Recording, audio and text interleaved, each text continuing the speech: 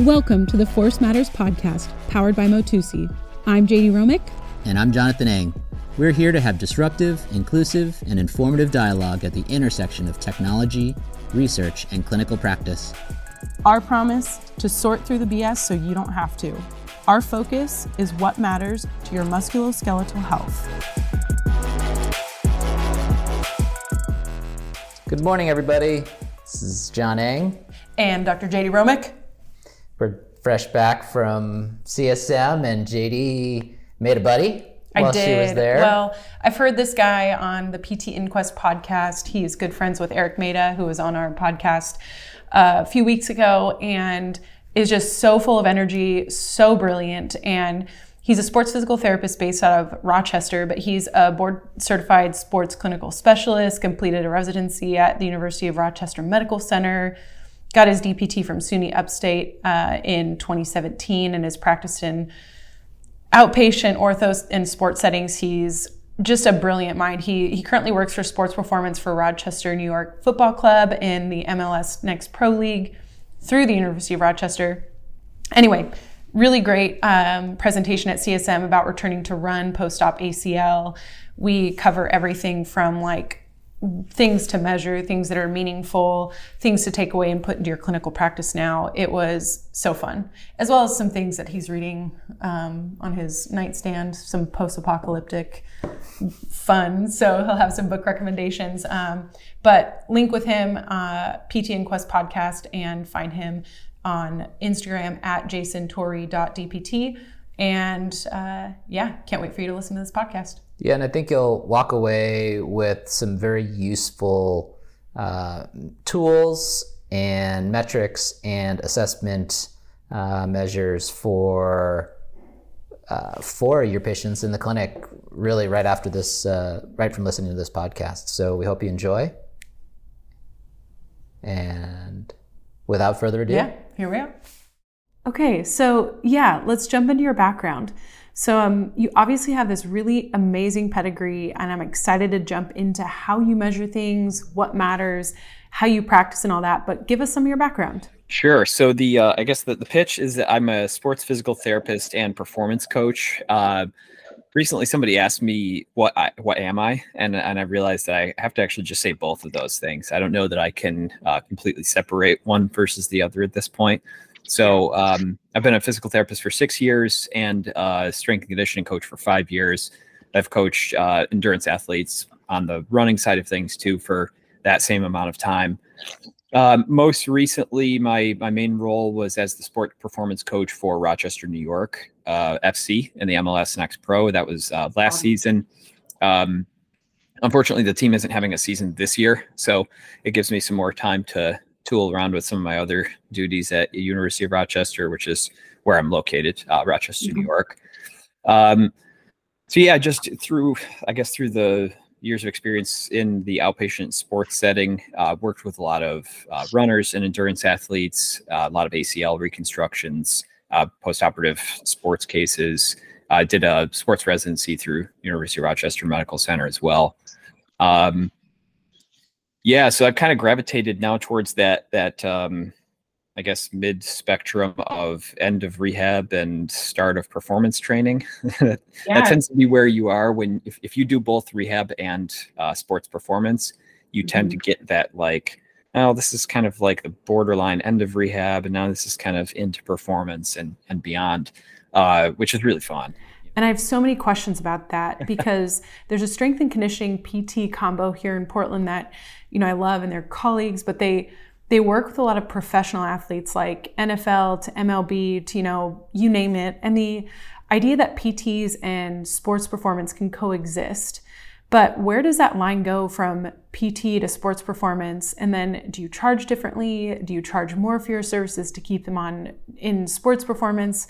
Tell us a little bit about that right off the bat. So I run a virtual private practice where it's rehab and it's sports performance coaching, and it tends to start with people contacting me for virtual assessments because they have some sort of pain or running related injury from working with a runner. And I charge the service for the same thing. Personally, that's what I do. It's because, I'm mostly charging for the consultation time. So somebody is paying me for the time that the time that I'm investing in them, and they're paying for my expertise and things. And so to me, delineating like, well, this is what my expertise on getting you from painful to pain-free costs, but then after that, it costs different to go from pain-free but not performing well to pain-free performing well. It just doesn't, I don't know, that part doesn't really make too much sense to me, but I'm sure there are a number of people that disagree just based on the market costs of those things separately. Yeah, but I think it gets less messy when you're not involving payers and like insurance. You're not muddying the waters with colleagues that you work with, and you're not having to kind of co-compete and say, well, no, hold on, they're not ready to come with you yet. There's not that awkward transfer of care. Oh, go ahead. Oh yeah, Sorry. that's a good point. That, and kind of through my private rehab and performance consulting work, it's very easy since I am the one person that does the things. I can see in the larger setting. So where I'm at University of Rochester Medical Center, I work in the performance division.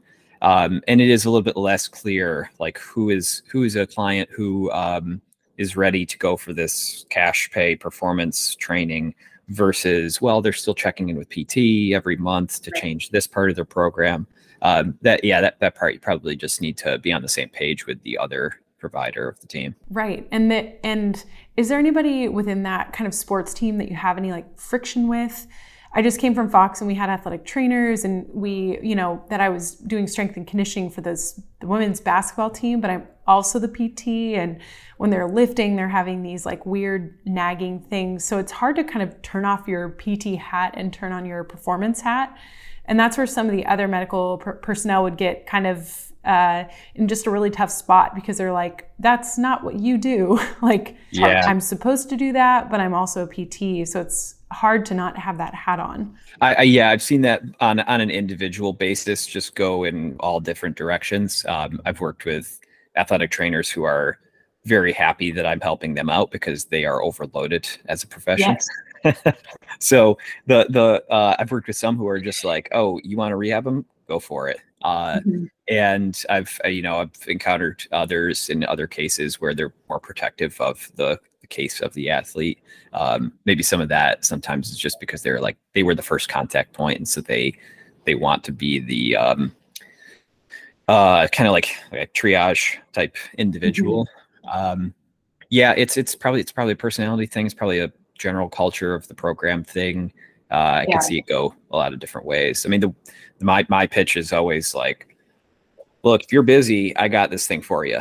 And most healthcare professionals are too busy, whether we're talking about athletic trainer passing to physical therapist, athletic trainer passing to strength coach passing to PT passing to strength coach. I think there are a lot of, PT is a profession where we've got our tendrils in a lot of different things. And sometimes that makes us overloaded. And in a busy outpatient clinical setting, I've certainly been there where it's like, man, I'm not doing a good job with programming right now during the day. And so I need to take all of this work home and do it after hours if I want to do a good job with it. Right. When that might be a case where referring to a strength coach would be very appropriate. Yeah, I like that thought. So before I let John ask some questions, you mentioned being a part of Rochester FC. So I have to ask, are you a Ted Lasso fan? This is actually today is when today is season 3 season comes out. Yep, absolutely. Not to date the episode for the people that listen to this in 10 years. I know, for sure. I have a funny story about that. Last season, our one of our assistant coaches, who's from Portugal, he purchased a really cheap pair of football cleats on Amazon, and when they came in, he found out that they were American football cleats, and for 2 weeks he was known as Guy Lasso. I love that. That is so funny. Anyway, that just plays into my love of like British shows and British humor, like Roy Kent and his well-timed F-bombs. Like, I just love that show. It's so funny. Speaking of F-bombs, so when I was watching Jason present at CSM, he didn't drop any F-bombs, but there was one slide in your presentation I hope we can dissect a little bit. It was an Ozarks reference. And the character Ruth is like my husband and I. The amount of times we use that quote, It's her classic, I don't know anything about anything, but the words anything are replaced with 2 expletives. Oh, yeah. But, you know, it was just like a hilarious slide. You can tell the people that watch Ozarks in the audience were laughing. And so when I wrote Jason an email to get like a copy of his presentation, I said, I also love the Ozarks reference. That was well placed. And yeah. That was funny. The year prior, we had really been referencing that a lot. And I was like, I wonder if I could get away with putting that on a slide at CSM. And the answer was yes, assuming obviously that I censored it in a creative way. But that was one that I actually didn't expect there to just be like as soon as I change slides, half of the room starts laughing. It was oh yeah, I forgot that this is this is a thing. Like you look at the slides so many times as you're making them and all that, and then you forget. When something up there is like, oh yeah, that was meant to make people laugh. I forgot about that. Right. Well, it felt like your whole presentation was meant to make people laugh. You had obviously an amazing cast of people that you were up there with, just like giving different tidbits about this topic. Then you get up there and you just command the room. I can tell you have this really engaging spirit. You're hilarious. You add humor to your slides, but you also add a lot of clinical relevance, which I hope that people come away with from this podcast today. Measuring what matters and understanding, when to progress an athlete from just doing really basic sub game-like activities. When do you progress them to running, to plyometrics and things like that? Not that you need to unload your whole presentation, but we'd love to touch on some of those high points, and maybe you take it from a PT to strength training perspective. When do you progress people, and what are the major hallmarks that you look for? Yes, that's a great question. That was, the overall theme of the session was, when can I start running? And clearly we realized pretty quickly when we got that session together, we're going to have to use specific populations, because when can I start running for somebody status post ACL reconstruction is different than status post navicular stress fracture, is different than postpartum, et cetera. So I mean, this is where I'm a big fan of using force testing or using torque testing, both from a limb symmetry standpoint and from trying to figure out some general goal for body weight norms. What I spoke on with ACL reconstruction is we have a lot of other prerequisites that have to happen first. So just from a basic tissue healing standpoint, I think that's the theme with all running injuries, whether it's a stress fracture, whether it's achieving a quiet knee after an ACL reconstruction, or a quiet joint after any lower extremity surgery. There has to be this kind of just fundamental, well, how long does it take for tissue to heal?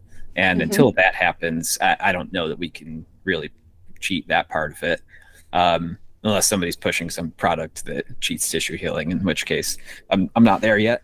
Yeah. The evidence isn't very clear. Right. Yeah. And then, once you get past that point, a lot of this, what we've done traditionally is once you can do these tasks, then we have a better idea that you can do this thing.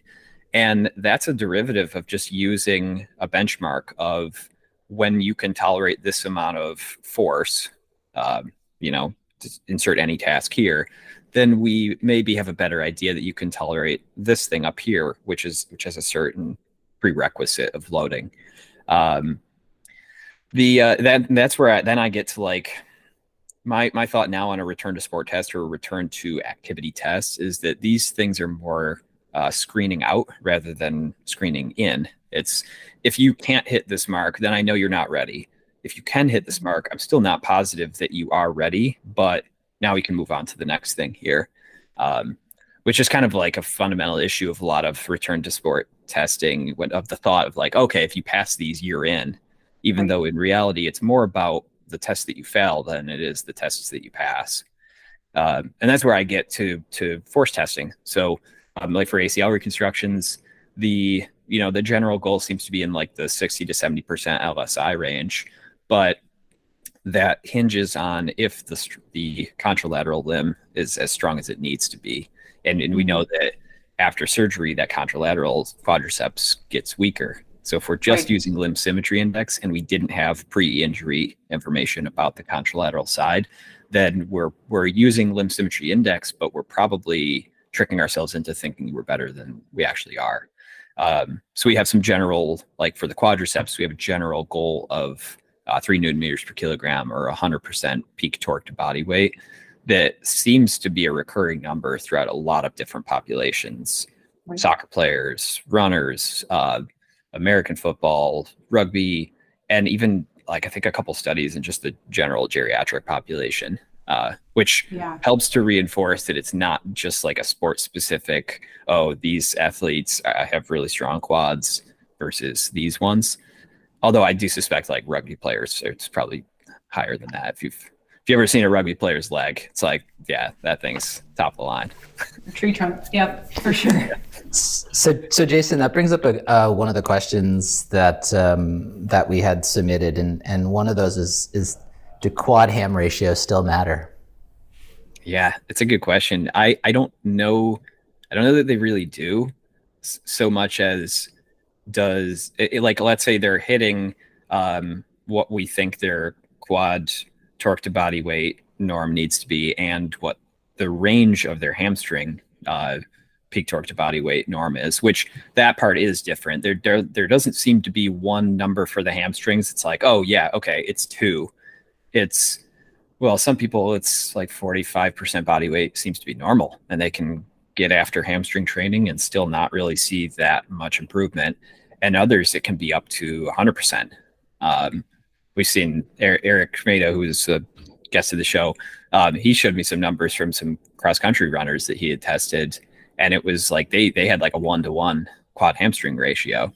And so that's a huge range. I mean, there's a huge swing for the hamstrings, and so that might be one of the reasons why there's so much confusion around ham quad ratio too, is that if the hamstring is kind of supposed to be different on everybody, but the quad is going to be stable, then you're probably going to see a different ham quad ratio. Yeah, that's really well articulated. I like the kind of the range and like the knowledge you have of like different populations and things that you see clinically. My next question is, like, if we're talking to PTs out there, how are you measuring this? Yeah, so I'm lucky to have worked in a place with a isokinetic device since 2020. Prior to that, I was using just inline dynamometry. So I started off with the Amazon crane scale, played around with a few different variations because it was all just coming out of my personal interest budget. Now I use the Tyndek progressor. It's like really light inline dynamometer. It's very affordable. I think the 300 kilogram one is a little over $200. So, I mean, I still use that more often than I do a isokinetic machine. One, because I'm in a different location now, so I'd have to go to a different building to do it. And 2, just because it's actually a lot faster. And when you set somebody up on a Biodex, which is what we have here, it's the whole process tends to take around 15 minutes after you swing one leg over to the other side and you get all the repetition testing in. For something like an inline dynamometer, you set up something like that under a leg extension machine. They're already fixated down. They've got a belt down. And once you find the angle that you're interested in testing, which we can talk more about angles of testing too, sure. And the whole process is pretty quick. Yeah.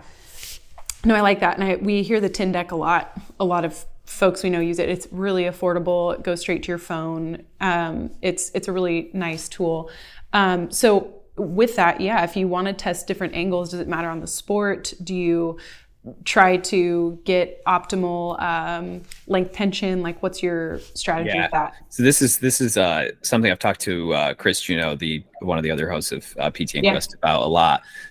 We like the idea of 3 different positions, and maybe you don't have to do all of these things, but one would just be this is the optimal force length position of the muscle. So for the quadriceps, I'm usually setting people up between 60 and 70 degrees of knee flexion, assuming you can still reliably get a perpendicular line of pull with the dynamometer. And this is just because this is best case scenario. And so if you're testing somebody best case scenario and they still can't hit the threshold that you're looking for, I don't know that you even need to keep going. I think at that point, it's like, well, yeah, if in the best case scenario you can't do this, I have no reason to believe that in a worse, like a less than best case scenario, this is going to be any better at all. Right. Now, if they do match that, it's kind of like a screening test. It doesn't mean that you're ready. It means now maybe I need to hunt for something that's a little bit less best case scenario and see if there are still any issues there. So that would be the first one. Is I always look like the length tension. Second one would be, this is maybe not length tension, but this is the position that I'm having symptoms in. And so this is a way now where I'll be able to just investigate what's your, I don't know, symptom irritability or pain thresholds, pain tolerance, that type of stuff. For pain threshold, I usually just say slowly push into this until about the point where you feel your symptoms come on. And for pain tolerance, assuming I know that it's safe to do this, I would just say, just crank into that thing as hard as you can. And then you kind of have those two numbers there. And then the third one overall, I would say, is some sort of sport specific joint testing. So this would be, times I've used this before would be for distance runners coming off of knee surgeries. You're not going to be in 60 degrees or 70 degrees of knee flexion during running, and that's okay. I'm still going to test you there first to see, in best case scenario, what can the quad do. But then I'm probably going to investigate if they're still having issues with running, something between 40 degrees or somewhere in that ballpark of this is around where you should be when you're at mid stance phase of running. Yeah, I love that. Did you want to keep going with the questions? Well, I wanted to follow up with that. One of our big tenets of our podcast is to make sure that if we're asking people to listen and give us their time, we want to make sure that listeners are walking away with things that they can next day implement in the clinic. And you're already giving us great things, but I wanted to take it one step further in the sense of, okay, so you find, let's take an example of a runner, right? Let's say they're in that sort of 10 to 12 weeks post-op, right? Let's keep it in the ACL world. And you start to get people start getting the itch, right? And they start going, wait, I'm really feeling good and I want to get running. Like, when can I get running? And you're like, go start running in a straight line for a little bit, let's hit something. But, for you, let's say now you've gone to that sort of 25 to 40 degree range and you find that they're not generating what you'd like, now apply that to your what do you do next in the clinic? Yeah, I should say I don't usually use the sport specific or the symptom specific position to inform like a return to sport test or screen. That's probably more one of those investigations if I feel like we've already checked this large box, but they're still having difficulties with something else. But the main thing I typically do in that time frame when people are starting to feel like they're ready, but realistically they aren't ready, is talk to them about the risk reward of it. Like, this is a really long ride, right? We're talking ACL reconstruction, but even other surgeries, maybe where the expected rehab is 6 months or 5 months. I mean, you got to inform them of this is what might happen if we start running and it doesn't go well. And then ultimately down the road, you're gonna kick yourself because you're going to say, well, yeah, I guess I should have just waited a little bit longer. That ultimately might not have been worth it. But if you go through that whole round of informed consent and say, this is where I think we're at right now, this is what we need to do. Ultimately, I do use the mental health benefits as a typically a variable that I weigh in this. Like, if somebody really, really wants to get back to that thing that they love doing, and I don't think that there is a large risk from a tissue damage, reversing the effects of the surgery standpoint, I mean, that plays into my decision making as well. Largely, though, what I like to do is make them feel like they're an athlete already through other stuff. So, your battle ropes, your Aerodyne bike, your things that you can just make life suck with, without it feeling like your knee is the limiting factor. That tends to work really well on the individuals that just have that itch to like get back to the thing, especially considering getting back to running after an ACL reconstruction. It's a really long time before it's actually running. It's just a loading task for the first month and change. So, yeah, or running to what they consider to be running for themselves. Exactly. Even longer when you get to that, like getting back into workouts, getting back into high speed running. Yeah, that takes forever. Yeah, I love that. So another question that one of our motion science team wanted you to either bust a myth or give us something in the way of like hamstring capacity. Like, can a Nordic curl 1 rep max help a clinician approximate hamstring capacity? Okay, so this would be like if you had a Nord board, right? Mm-hmm. Yeah, that's a good question, because hamstring capacity depends on the position that you're testing it at. And if we think that, okay, the hamstring is most injured at this high range of hip flexion, high range of knee extension, eccentric load, then it's that Nordic or Nord board test is probably not going to be the thing that detects that. Now, then when you get into like, what's the optimal length tension position for the hamstrings, then you're probably working a couple different hip flexion and knee flexion angles, both not end range for either side. That's really a pain to test from an isometric dynamometer standpoint. Those ones are usually, if I'm really trying to investigate something going on with the hamstring, I do use the isokinetic machine more often than not. Although when I am testing isometric, I'll start off with a like a prone on a bench, the knee flex to about 30 to 45 degrees, and then the dynamometer being anchored to the ground leading up to. That's a really easy first test because most people don't have pain with that. Let's say it's a hamstring strain. Because you're in full hip extension, most people don't have pain. They just might still have some weakness there. So I like using that as my kind of like first screen baseline test of, if you're equal here, then we're going to move on. If you're not even equal here, then I have no reason to believe that you'll be equal once you're in a high degree of hip flexion. And then from an isometric standpoint, if all I have to work with is that, I'm usually going to a seated. So seated on a bench, hips are flexed to 90 degrees, and then the knee is somewhere flexed to 30 to 45 degrees, pulling downward at that point. And that's the one isometrically where you typically see some more limitations, especially towards the end range of the muscle, given that that's where we assume most of those hamstring injuries are happening.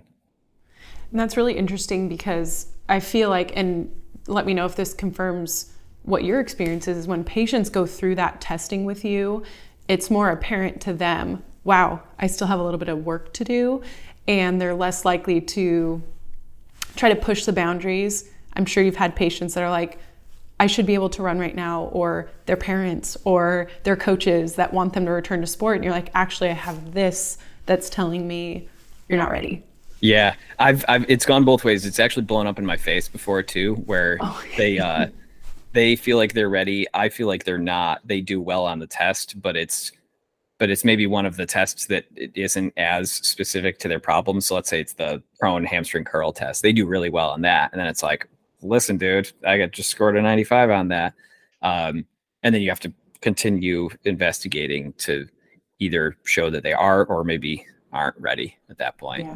The number thing can be really, really good from a buy-in standpoint until the times where it's either so low or so high that it either scares people or that you're like, oh, that was supposed to be my piece of evidence to show what we're going to do here. But well, either way, we're going to strengthen the hamstrings. So right. But then, it kind of opens up the question of what are your criteria? So you have some really nice slides of like things that or hallmarks that you define as kind of a next step to return to run. Can you break those down or just list them for our clinicians listening?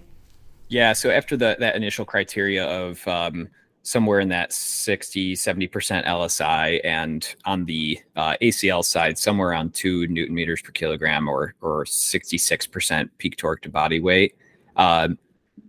Those are probably the main ones where I'm thinking, all right, at this point, the quadriceps has the ability to start to handle some of these running demands. And then what I'll typically do is a week or so of taking somebody through some low level extensive plyos, kind of like your pogo jumps at a couple things like a vertical jump, a broad jump. And that's, to me, on the assessment of how does the knee respond to this type of impact. because you can have all of this stuff lined up strength wise, but if the biology of the knee just isn't ready yet, then it's going to swell up and you'll have, the effusion for longer than 24 hours, that kind of thing that we're trying to avoid here. So I use that as a clearance test. I've gone back and forth on like total, hopping in place, number of repetitions, things like that.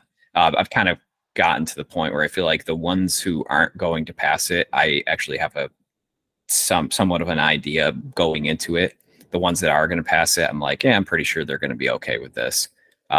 But I'll go through a few rounds, like 3 sets of 5 to 10 double leg pogo jumps, a couple low intensity single leg pogo jumps, and then a few rounds of vertical jump and broad jump.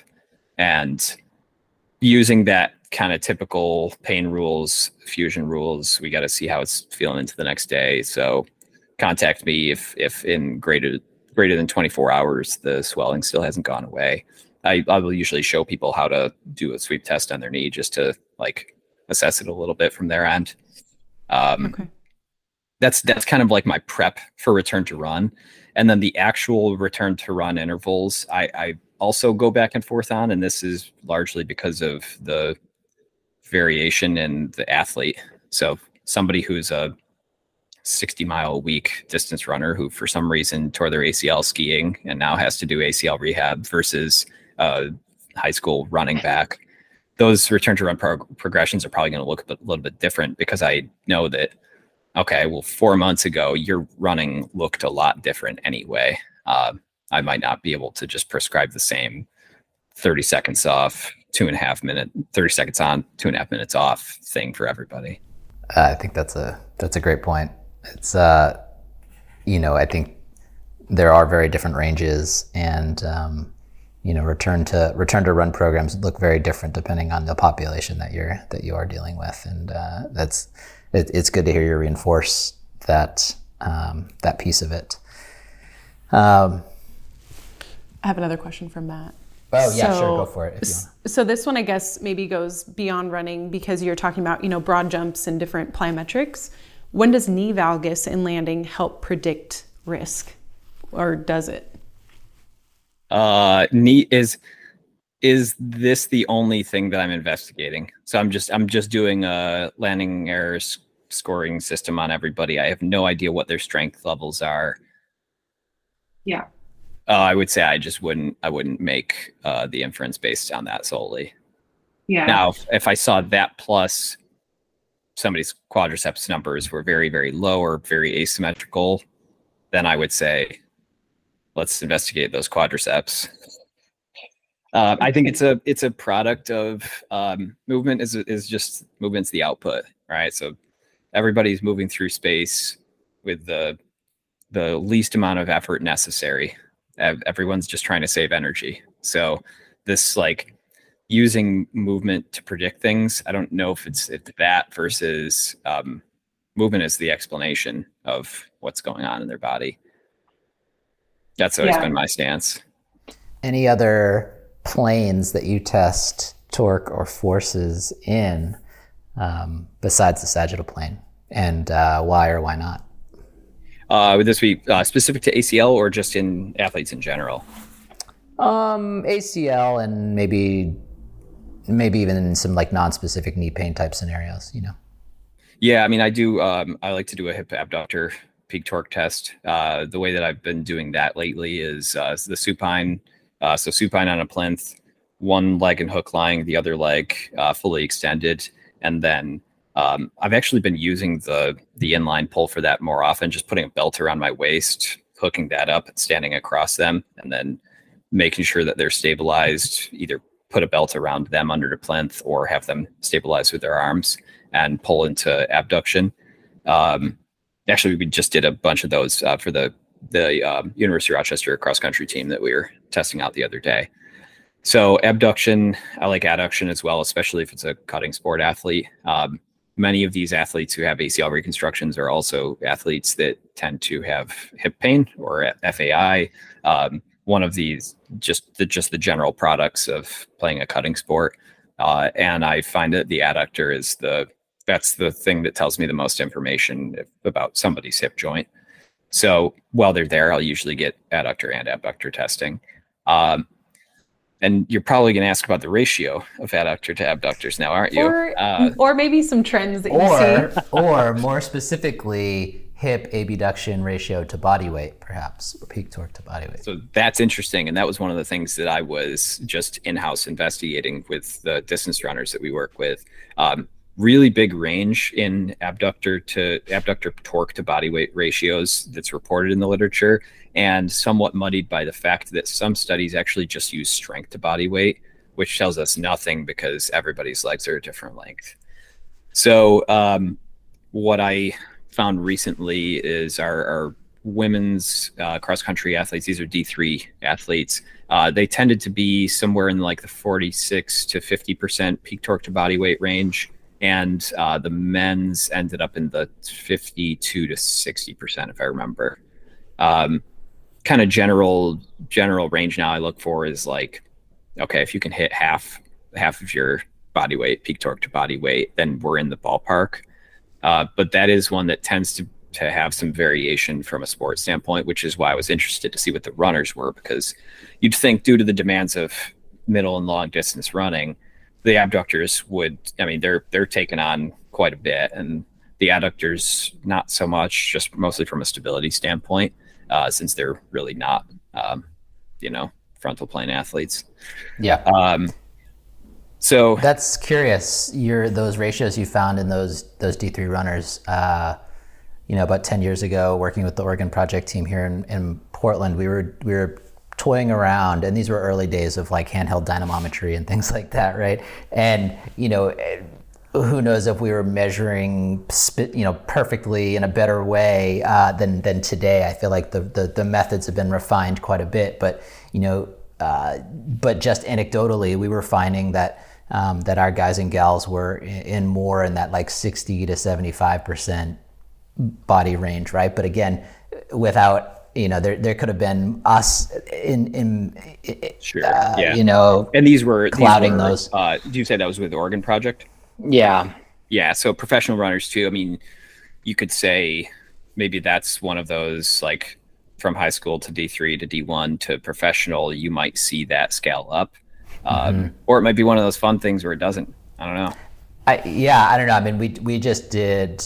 This is when I was working with Dave McHenry and all of that crew with the Oregon Project, and we just did a shit ton of lifting. I mean, like Mo and Galen could squat, 2-3 times their body weight. They were animals, and that's, maybe that is why they were able to produce that amount of torque.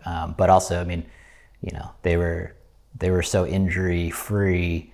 Was it from the strength and conditioning? Was it from the care? As as the whole suite of services, probably, right? But it was that was what we saw. But it's curious to see your experience in those numbers, and then who knows, it's tough to get all those data points, but it's and that's the interesting thing too, is you think that for the third most loaded muscle during distance running, the abductors, we'd probably see a little bit more of this information out there, but it's still a little bit muddy when you look at it in the literature.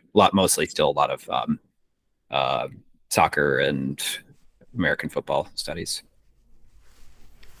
Yeah, I like that. So if we're not shifting gears totally, but Tyler, one of our other motion science guys, wanted to ask about the stretch shortening cycle, Achilles, hams, quads, glute, and what tests you use to determine performance, injury, and return to sport training. And it's a very loaded question, so take that wherever you want. Sure. So if we're talking stretch shortening cycle, I want to see a very quick actual plyometric. So I would usually define that as they got to be on the ground for less than 250 milliseconds. So if that's the test that I'm looking for, I'm usually doing a drop jump assessment. We don't have force plates here currently. We have a jump mat, which doesn't really give you the RSI that I'm looking for. So I use the My Jump app, which is your like $15 app that you get on your phone. takes a really high definition video as long as the camera is in the right plane so that you're not tricking yourself into seeing something that's not actually in that position. Then you would measure the time that they're on the ground just by the actual contact of their shoe on the ground and back out, and then the time that they're in the air. So the time that their foot leaves the ground to the time that it comes back down to the ground. And reactive strength index is technically it's an arbitrary unit of jump height divided by ground contact time. Let me back up for a second. With the drop jump test, usually I'm going off of a 12-inch box. Sometimes I will change that up or down as kind of what happens if we're a little closer or we're a little higher above the ground. But the instruction is to step off the box and then spend as little time on the ground as possible while trying to jump as high as possible. So somebody with a really good reactive strength index, it would be a higher number because your jump height would be very high and then your ground contact time would be very minimal that you're dividing it by. This app technically measures reactive strength ratio, which is flight time divided by ground contact time. They're both unitless measures, but some people put out normative data of RSI, and sometimes they're actually writing RSR, and so there can be some confusion there. So I always just ask people or have people write is this jump height or is this jump time, just to be able to decipher those. Really good reactive strength ratio would be 2 or 3. So you're spending 2 to 3 times as much time in the air as you are on the ground. This app just pretty easily measures it. And once I get somebody's double leg version, I'll usually do unilateral. And at that point, if I'm investigating an injury, that's where I'm going to see this. And this is usually the test that it takes people the longest time to pass. I really like this for after ACL reconstructions too, because this is you've gotten to the point where you're strong, but you can't express it in a very short period of time, or there's still some inhibition on that impact landing that is forcing the body to land like you have a flat tire. But especially with Achilles pathology, this is one of my go-to return to sport in giant quotations tests for Achilles post-ops. That's awesome. Do you have any questions off of that? Just for clarity, when you shift from bilateral to unilateral, same height, different? Yeah, I'm usually going same 12-inch height. Okay. And then if somebody is symmetrical, but I still have a suspicion that they're not, that's when I'll test at different heights. Usually it's going to be a little bit higher than that, maybe go up to 16 or 18 inches, or sometimes down to 8 inches. And I've played around with the idea too of making a profile of going by height, 8, 12, 16 inches, and then mapping their RSI out. That's probably something I would do if I had a ton of time with somebody, but it does kind of take a long time to do that. Yeah. So and there's only so many. You have to spend a session on jump, a session on strength and getting all those measurements that you need. Do you have any other questions before I dive into more of the philosophical questions about where he sees PT? Oh, I would say one other follow-up to that would be, do you vary the height of that drop based on the height of the patient or the athlete? I usually don't. Maybe I should. Maybe I should start doing some quantification of this is X% of your body height, because that does make sense. I mean, I do this on a fair amount of basketball players, and it probably is a different result than working with the 5-foot-tall gymnast. Or maybe it's not. I don't know. I haven't tried it. That's the curious thing, right? I mean, the argument could be made that it's just all we're doing is increasing the load on something that it can't handle, right? Even if they are 7 feet tall. But yeah, I mean, if they are that tall, then that's about the height of their high top. Right. Yeah. So true. I do want to be mindful of your time. So would love to jump into where do you see PT in the next 5-10 years? That's a good question. Maybe it's just because of the field that I'm in and the biases that I have, but I at least would like to see it move towards more of the combined rehab performance models. I know, I mean, I can speak to in upstate New York and Rochester area, the limitations from insurance companies are pretty major. That dictates quite a lot, and a lot of the reason why in this area of the country, physical therapists are paid pretty poorly relative to the rest of the country. So leaving that model could be a solution for that. I know a lot of people are excited about that idea. The obvious limitation to that is if you stop accepting insurance, then it does funnel the type of clients that you're getting. You're not servicing the greater community who can't pay cash pay services for PT and performance training. Yeah, I mean, that's definitely one area. I think the things like force testing and being more objective with numbers in that direction, it's about time that change continues to happen, because it's not like this profession is a stranger to numbers. We've carried goniometers around since I think probably a very long time. So measuring things it's not foreign.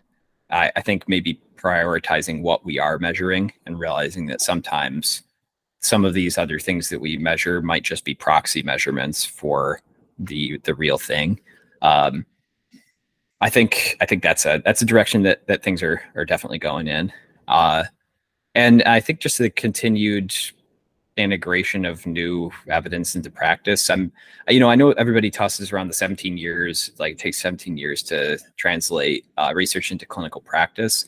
But I would be interested to see that study redone now, maybe, because I think when those findings originally came out, it wasn't in the like everything you can download all at once era. Yeah. That may still have been in the it's a little harder to get access to these publications era. Right.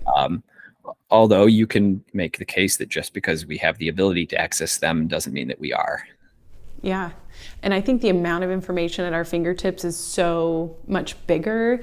Just listening to your guys' podcast, seeing some of the more prolific, like I know we give a lot of hate to like Instagram influencers. There are plenty of bad ones, but there are also some like yourself that are putting out published articles or are trying to synthesize things and have these more nuanced discussions that once PTs catch wind of that, they really gravitate towards these thought leaders. And I think it makes it easier, which is again, kind of our purpose for this too, is like, can we get some of the bigger thought leaders and get them to share so we can really be doctors of PT and not just technicians or downstream revenue sources that are still just ultrasounding and lasering and e-stimming all these problems. Those have a space, but it's like as more objective data comes out, it's almost like we have to flip the way we practice to these more evidence-based and objective outcomes because it's really what matters. So, yeah, and behavior change is hard, especially it's harder and harder the longer you do something too. So there's one thought is that everybody who's in the profession right now, there may only be a small bandwidth for them to change what they're doing, but affecting new grads coming out and students and people who are prospective PT students before they even get into the profession probably will have a more influential impact on the direction that the profession goes. So all the people in the PT programs, I salute thee. Yes, and they were everywhere at CSM. It's cool to see all the students turning up because, it's really how we're going to make changes. As 20,000 people leave the profession, hopefully they're the ones that aren't trying to change it. Now we get an excited new bunch of 20,000 people that want to, make these changes. To that point, what do you have any good recommendations for our listeners that, what are your go-to things that you like to look at? Might be Instagram, it may be, JOSPT, but what are some of the things that you like? It may be something completely out of the box. Yeah, there's this journal podcast called PT Inquest. It's pretty good. No, it's amazing. Go ahead, plug it, man. Yeah, PT Inquest on both the Apple and Google Play Store. Yeah. Yep, it's on all streaming services, online journal club, jokes, articles. Yeah, I mean, I'm a big fan of personally just following a lot of researchers on Twitter. Like if you read a paper and you find that it's interesting, look up that researcher and then see what else they have going, as well as trying to meet them at conferences in person, talking to them. It's always been a really important thing for me.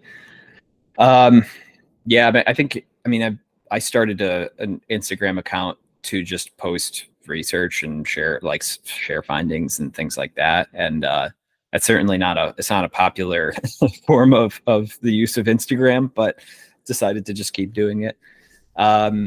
What is it? My own personal Instagram page is jasontuori.dpt, I think.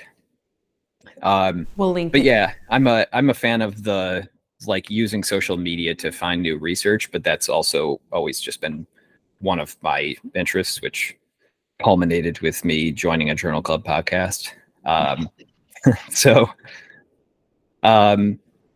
Yeah, those I think, and then, if somebody is interested in the, how do I get new articles? There are various ways, like signing up for alerts on PubMed of certain journals or certain authors. On Google Scholar, you can set alerts for when they have new publications.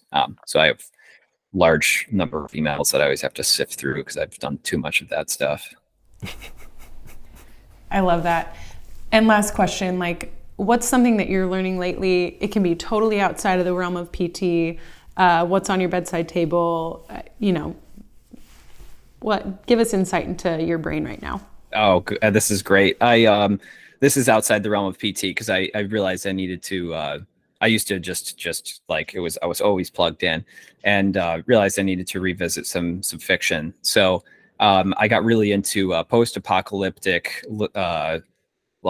fiction, but really in the realm of nuclear post-apocalyptic fiction. Okay. So there's a great series of novels called the Silo series, and I've just been cranking through them. It's a couple 500-page books. Can't put them down. That's awesome. But yeah, whenever you just get into this situation where suddenly humanity lives in a silo under the earth and you can't go outside, you got to investigate that. That's wild. I think there's an Apple TV adaptation of it coming out soon too. So I'm excited on that one. I'll be like that annoying person who read Game of Thrones before watching the show and then told totally. Yeah. This isn't the way the book went. This isn't good enough. No, I love that. I was a fan of The Walking Dead and post-apocalyptic zombie shows. There's just something that exposes humanity in a way that obviously we don't see now because we're all in our houses watching Netflix, and community's not integrated the same way. People aren't farming stuff and trying to figure out ways to survive. It's I feel like we have it so easy, That stuff definitely hits harder once you live through COVID too. Oh yeah, absolutely. Oh man. Jason, this has been such a joy. I can't wait to listen to more of your podcasts, but see you at future conferences. Definitely going to hit up Boston next year. Being on the West Coast, we're a little bit soft to the snow, but hopefully February is not too brutal on us next year. But it'll probably be sunnier than here. I know it probably will be, but anyway, thank you so much. Having me on. Yeah. This was awesome. Appreciate your time, and thank you for sharing everything. We'll link your podcast, your Instagram, your Twitter. We'll link everything in this, as well as drop you some of this audio and video. Great. Thanks a lot. Thank you. Thanks Have a lot, an awesome Jason. day, and we'll talk to you soon. You have been listening to the Force Matters Podcast. We appreciate you tuning in and really want to hear from you. If you have questions you'd like to hear answered on the podcast, you can find us at motusi.com on our blog page, or DM us on Instagram at Motusi Corp. See you next time. And until then, keep moving.